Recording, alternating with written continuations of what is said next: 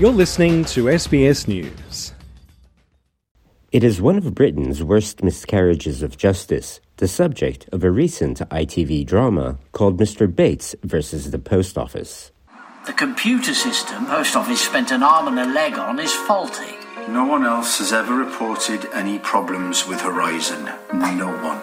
You're responsible for the loss. I haven't got that money, and I don't know where it's gone. These deficits were most likely caused by you. That is the Post Office case. All our hopes, all our savings down the pan. That was a lie, actually. We're fighting a war against an enemy owned by the British government, while we're just skint little people.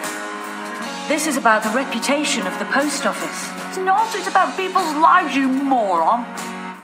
Mr. Bates versus the Post Office tells the stories of the hundreds of post office workers wrongfully convicted of theft, fraud, and dishonest accounting.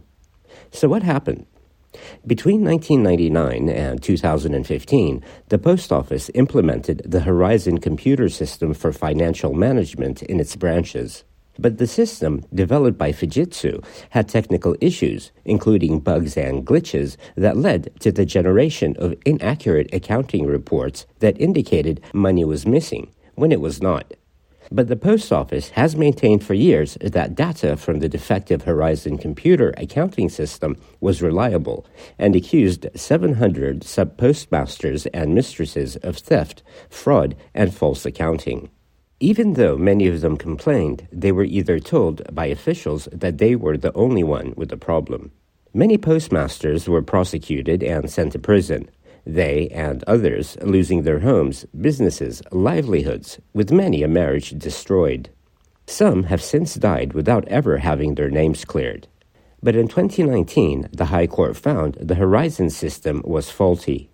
In 2020, a public inquiry was initiated, and in April of 2021, 39 convictions against sub-postmasters were quashed. British Prime Minister Rishi Sunak is now demanding justice for all the accused. The stories are appalling. People were treated absolutely appallingly. That's wrong, and we should do everything we can to make it right. Keir Starmer is leader of the British opposition Labour Party. I think the whole Post Office prosecution scandal is exactly that, a scandal with a massive impact on human lives. I know one of the individuals affected who had a stroke because of the intense pressure that this was causing. So we've got to get ahead of this. Kevin Hollenrake is Parliamentary Under-Secretary of State for Enterprise and Markets. Thank you, Mr. Deputy Speaker. The Post Office scandal is one of the greatest miscarriages of justice in our nation's history, shaking people's faith in the principles of equity and fairness that form the core pillars of our legal system. Now, Post Office scandal victims like Alan Bates, who's played by actor Toby Jones in the docu-drama, are demanding compensation. This money is only what they're owed. This is money that to put them back in a position that they would have been in had Post Office not done what they did to them. People need to get on with their lives. They need to be able to draw a line under it. They'll never forget it, but they've got to be able to get on, and unfortunately they do need money to keep them going.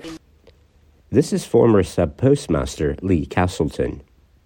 We're just normal people, run-of-the-mill people. We have legal people with us, but it's so difficult. It's like a war. On the fact that it took a TV docudrama to prompt a response from politicians, Mr. Bates has this to say. It's frustrating, but I'm glad it's happened. At least it enables them to now understand, and a broader audience understand what's happening or been happening to postmasters.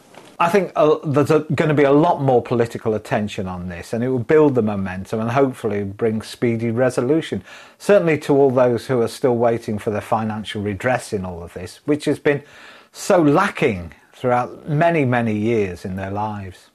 Paula Venables, the chief executive of the Post Office at the time of the scandal, was honoured with the prestigious Commander of the Order of the British Empire National Award in 2019 for her services to the Post Office and to charity.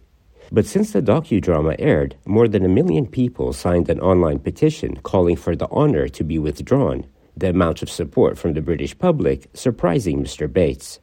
Last couple of weeks have been absolutely bananas, I think it's fair to say. I mean, it's been one thing after another. I haven't been able to put the phone down. I mean, it's great in some ways. I mean, huge amount of support for the victims in all of this. Ms. Venel said in a statement she is handing back the award as the Metropolitan Police investigate the post office for fraud. Assam Al-Ghalib, SBS News.